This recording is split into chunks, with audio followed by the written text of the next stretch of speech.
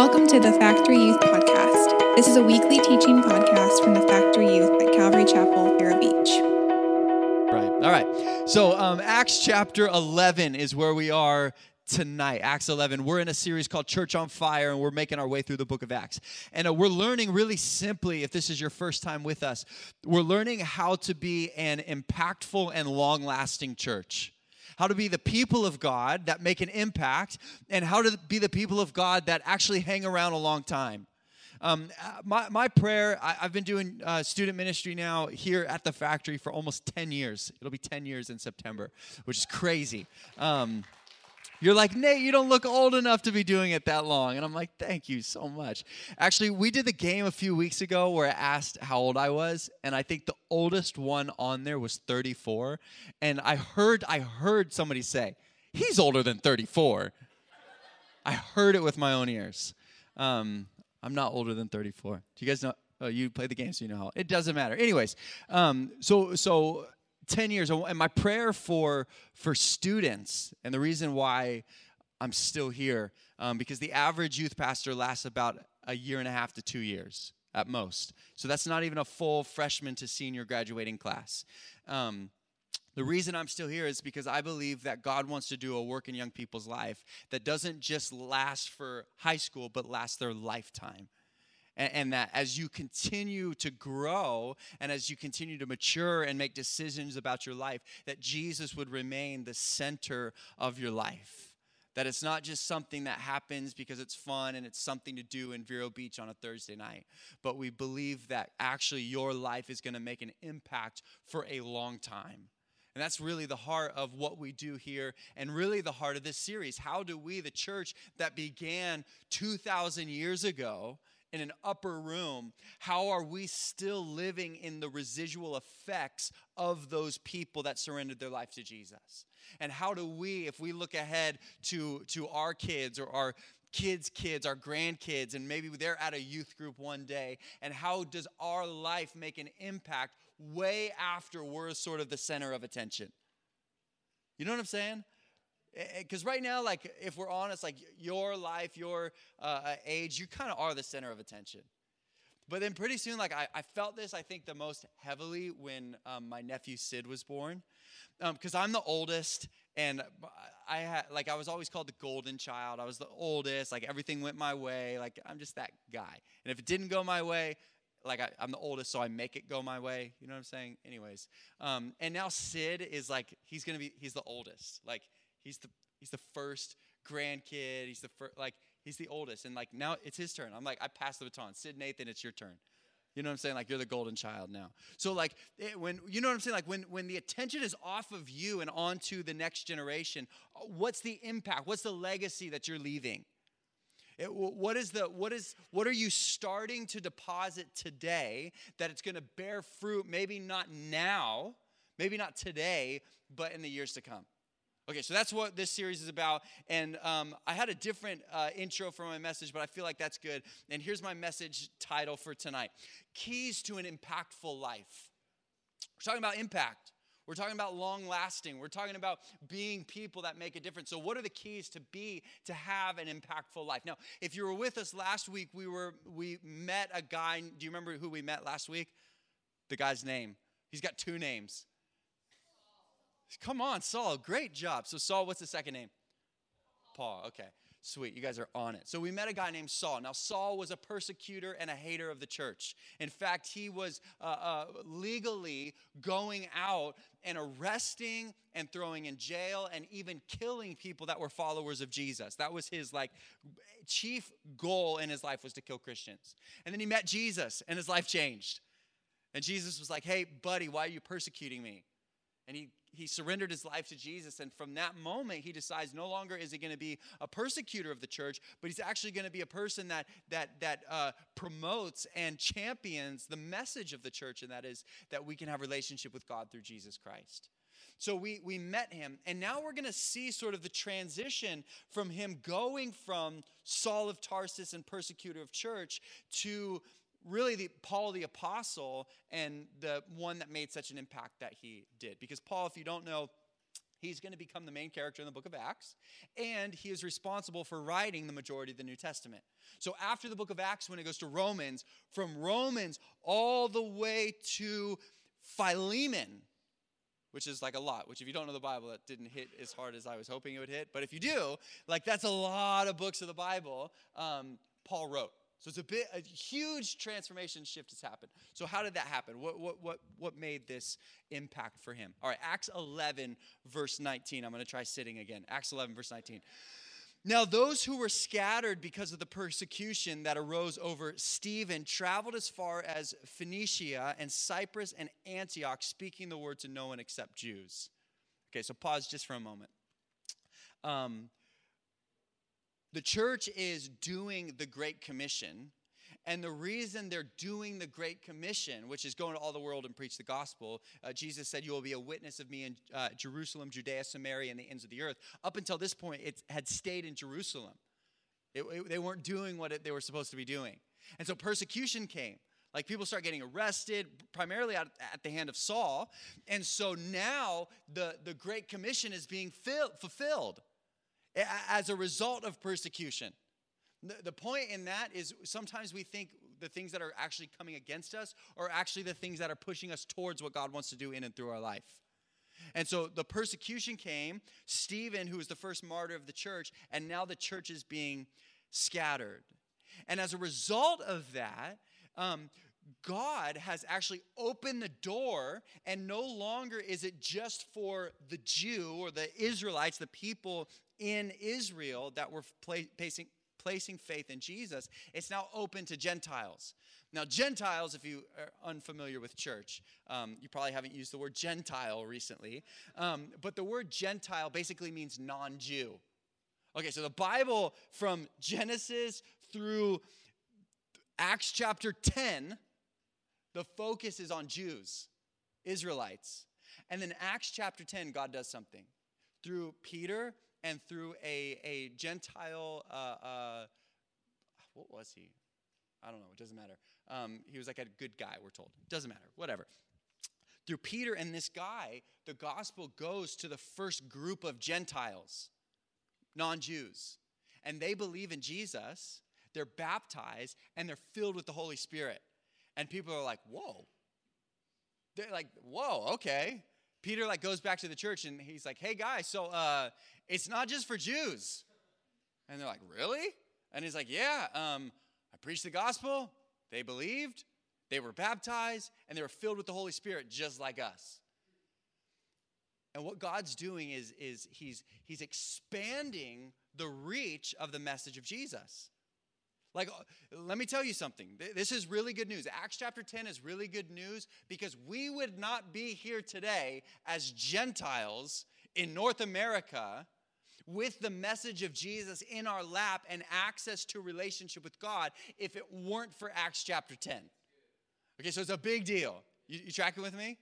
Okay, so Acts chapter 10 happens. It's expanding, but notice it says that they were still going, and some of them, they were preaching, but they were only speaking to the Jews. But there were some of them, men of Cyprus and Cyrene, who on coming to Antioch spoke to the Hellenists, which were Gentiles, also preaching the Lord Jesus. And the hand of the Lord was with them, and a great number who believed turned to the Lord. The report of this came to the ears of the church in Jerusalem, and they sent Barnabas to Antioch. We remember Barnabas. When he came and saw the grace of God, he was glad. And he exhorted them all to remain faithful to the Lord with steadfast purpose, for he was a good man, full of the Holy Spirit and of faith, and a great many people were added to the Lord. So Barnabas went to Tarsus to look for Saul. And when he had found him, he brought him to Antioch. For a whole year, they met with the church and taught a great many people. And in Antioch, the disciples were first called Christians.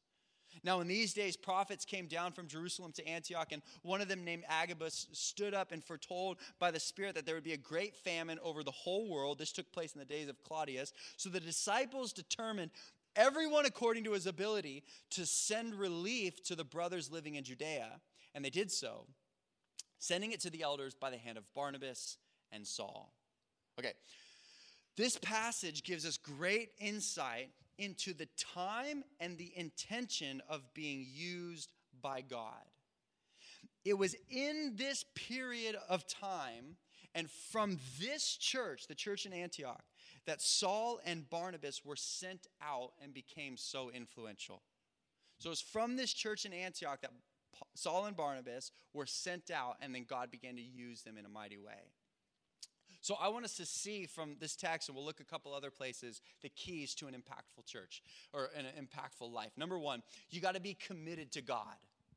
Committed to God. And to have an impact for the kingdom of God and to make an impact just in general, you have to be committed to God. Notice when Barnabas arrives in Antioch, he encourages the church to remain faithful to the Lord with steadfast purpose. That's what he says. He shows up. He sees, man, the grace of God is here. This is amazing. And then he encourages them. He says, hey, be faithful to God with steadfast purpose. The idea of faithfulness to God with steadfast purpose is literally to cling to the Lord or to hold fast to the Lord. It's not to let go or lose sight of God. There's a tendency when life gets crazy or busy to let go of things in our lives, right? Like when we're busy, when life gets hard, we prioritize, or we try to. Like, I got to do this. I've got stuff going on. And the problem is when we get busy or overwhelmed, we usually let go of important stuff first and hold on to non-essentials. We have homework, work, church, video games, friends, social media all filling up our day, and we usually drop church and homework before we drop social media and video games. You know what I mean? Like, we're like, okay, well, what do I have to let go of today so I can still do what I want to do? Imagine your life as you're holding all of the things in your hand.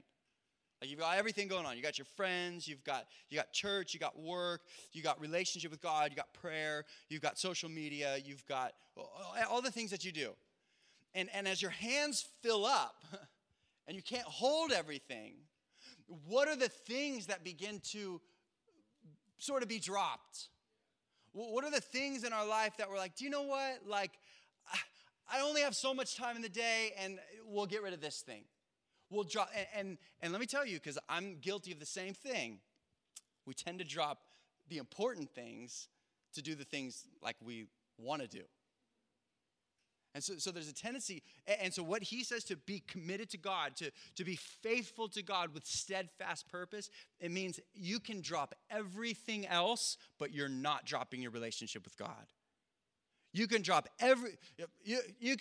everything else, but as long as your relationship with God remains the center of your life, the center of what you're about, you will continue to make an impact. Committed to him with steadfast purpose. And this is evidenced in Barnabas and Saul's life. In fact, 12 years have passed since we last saw Saul. Okay, so it's only 2 chapters in our Bibles.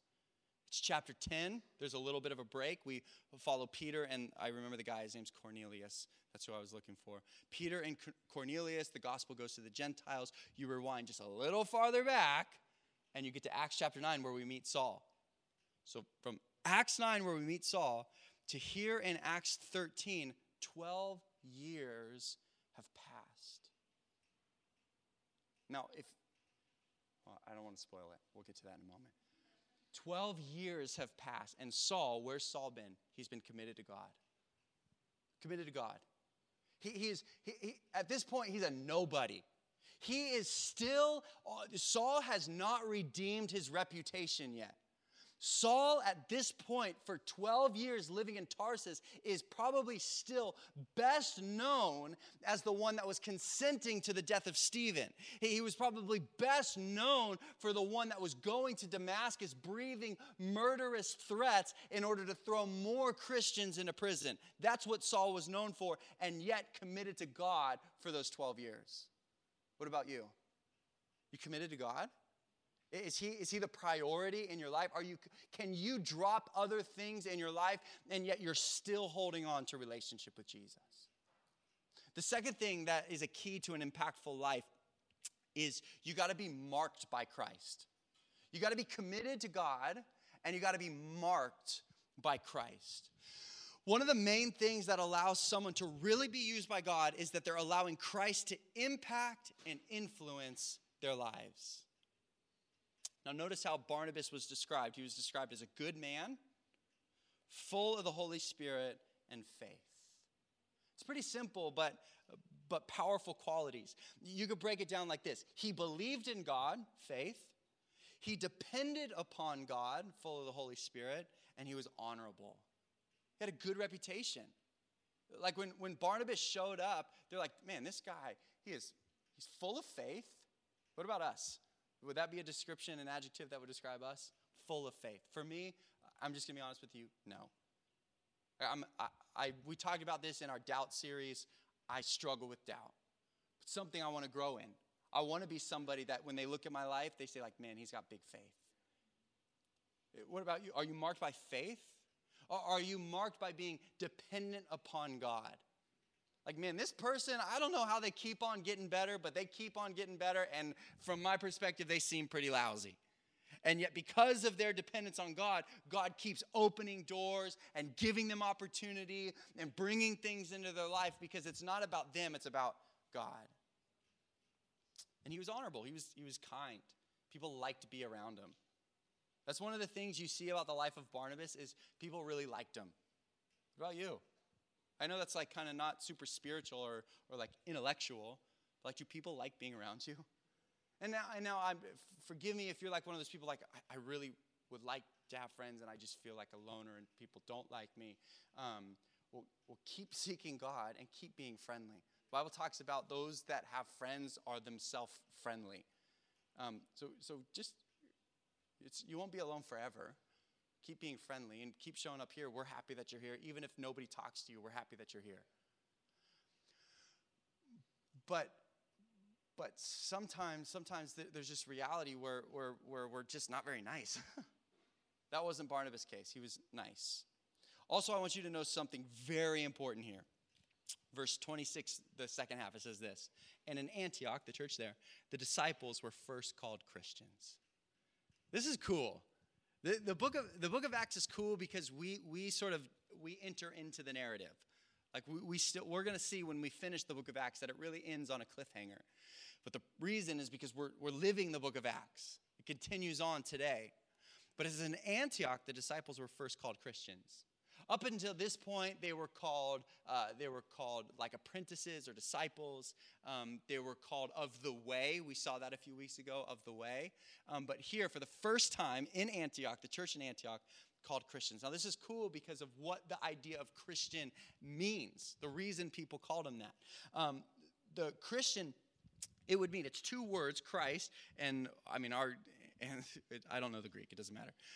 But it really means of the party of Christ. Like, think politics. Like, think like, okay, Democrat, Republican, Libertarian, confused, like whatever party like we find ourselves in. The Christian, when the people were calling the early church Christians, they were saying that they pledge no allegiance to any other grouping except for that of Christ. That's the idea. Like these followers of Jesus, these Christians, these people, they seem like they have no commitment to anyone else but Christ. Christian. It also carries the idea of little Christ. Like when they were calling, and some commentators suggest that when the early church was called Christians, it wasn't a positive thing. Like it was actually like they said it almost in a mocking way. Those Christians, those little Christs. Now, you think about that, of what they're being called, is by being called a little Christ means like they are behaving and loving and acting and reacting and prioritizing and treating people like Christ would. Like these people, they're acting, they're like little Christians. They're like little Christs. Like we saw what Jesus was like. We saw how he behaved. And they're like a copy-paste version of him. Which even if it was a mock, if they were making fun of him, it jokes on them kind of. You know what I mean? Like that's kind of a compliment. To call somebody, like if you were to call, like, man, that guy, he behaves just like Jesus. Like, really? Me?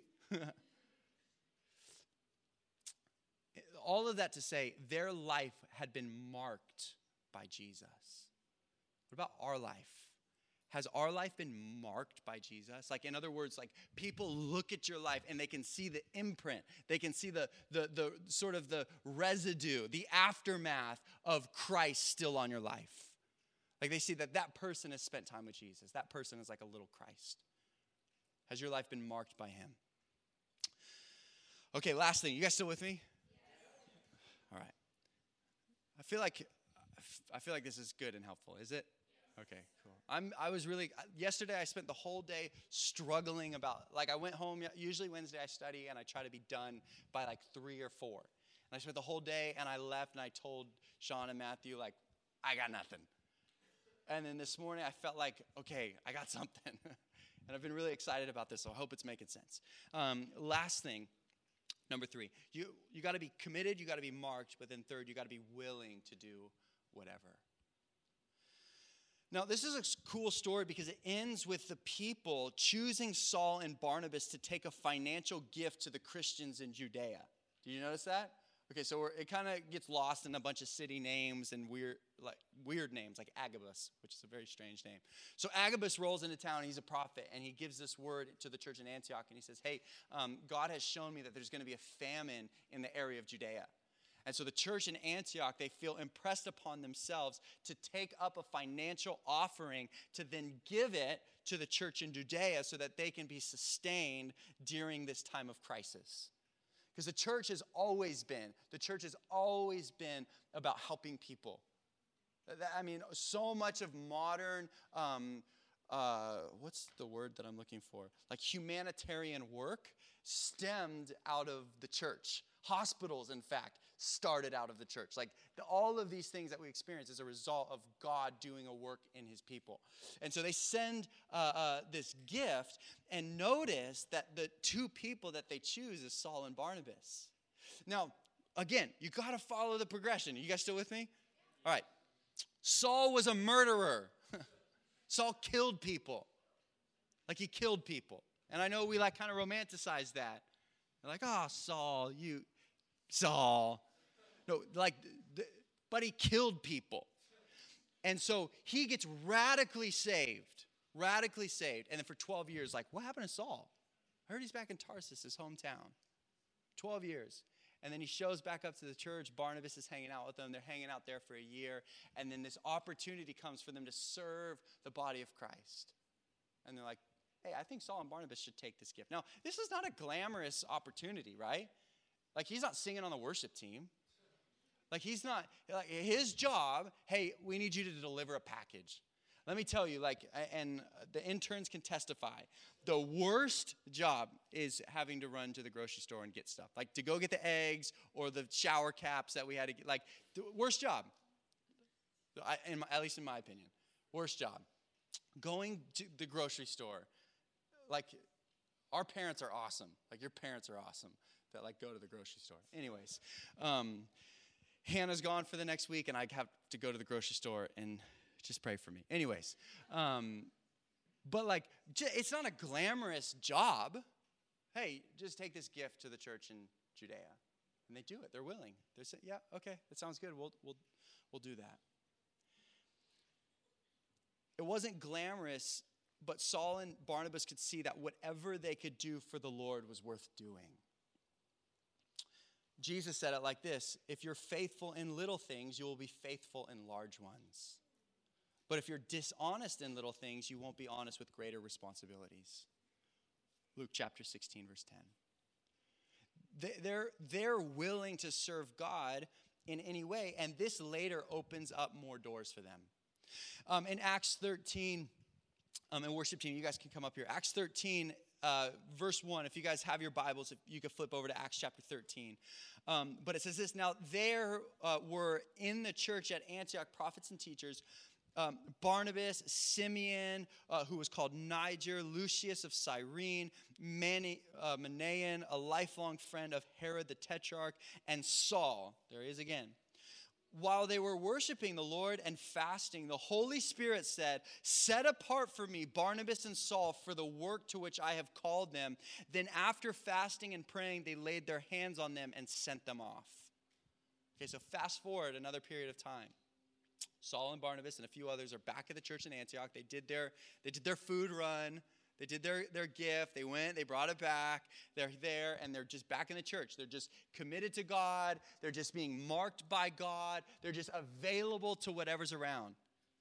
And in this moment, in this worship moment, God speaks and says, hey, separate Saul and Barnabas for the work that I have for them to do. And this launches them out into the next portion of the book of Acts, which we follow 3 missionary journeys for Paul and Barnabas, and then Paul and Silas, and we'll look at those stories. But it launches them into the great effectiveness that they have for the kingdom of God. But can I tell you, it started with them being willing to do anything for God. Like, they become heroes. Paul is like a big deal for a long time, writing the Bible. And verses that we have, like be anxious about nothing, but pray about everything.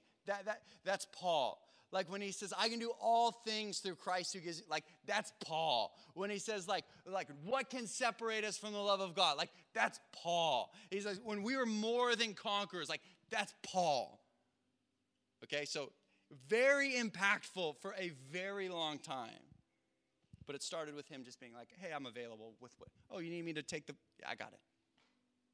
Grocery store? I got you. Oh, bring a gift to Judea? I got it. Whatever it was, he was available. All it takes to be used by God is a willingness and a surrender to do whatever he wants you to do. Let me ask you, are you committed? Are you marked? Are you willing? And listen, here's the key, and this is all about the long-lasting impact. Are you willing to do those things for a long time? Are you willing to do those things for a long time? Are you willing to be committed to God for a long time? Are you willing to allow him to continue to mark your life for a long time? Are you willing to do whatever, even if it's not glamorous, for God for a long time? Can I tell you that Abraham in the Bible was given a promise from God, and he waited 25 years for it to be fulfilled? Moses was in the wilderness 40 years before God spoke to him through the burning bush. David was anointed king and waited 15 years to sit on the throne. Jesus came on the scene and lived in obscurity for 30 years. Saul lived in his hometown for 12 years before he became the great apostle Paul. The story of men and women of faith that were used by God in such a mighty way were people that were committed to God and willing to be committed to God for a long time. It wasn't like a flash in the pan. It wasn't like, hey, here I am, like, use me, I'm just awesome and you need me.